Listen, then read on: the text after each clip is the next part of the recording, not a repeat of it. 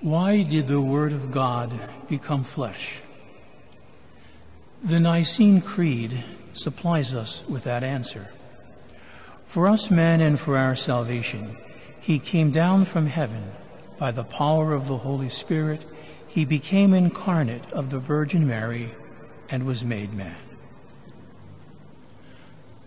The Word of God, Jesus Christ, became flesh for us in order to save us by reconciling us with God, who loved us and who sent his Son to be the expiation of our sins, that we might know God's love, to be our model of holiness, he who is the norm of the covenant's love, and to make us partakers of the divine nature, that is, that we might become sons and daughters of God.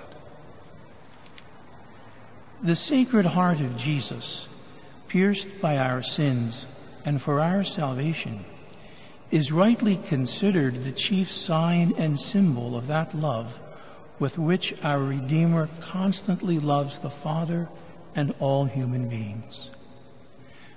The Sacred Heart of Jesus enables us to more deeply experience God's love for us.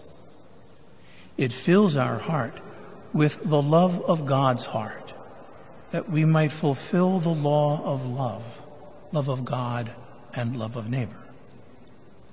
Love then consists in this, not that we love God, but that he has loved us and has sent his Son as expiation for our sins.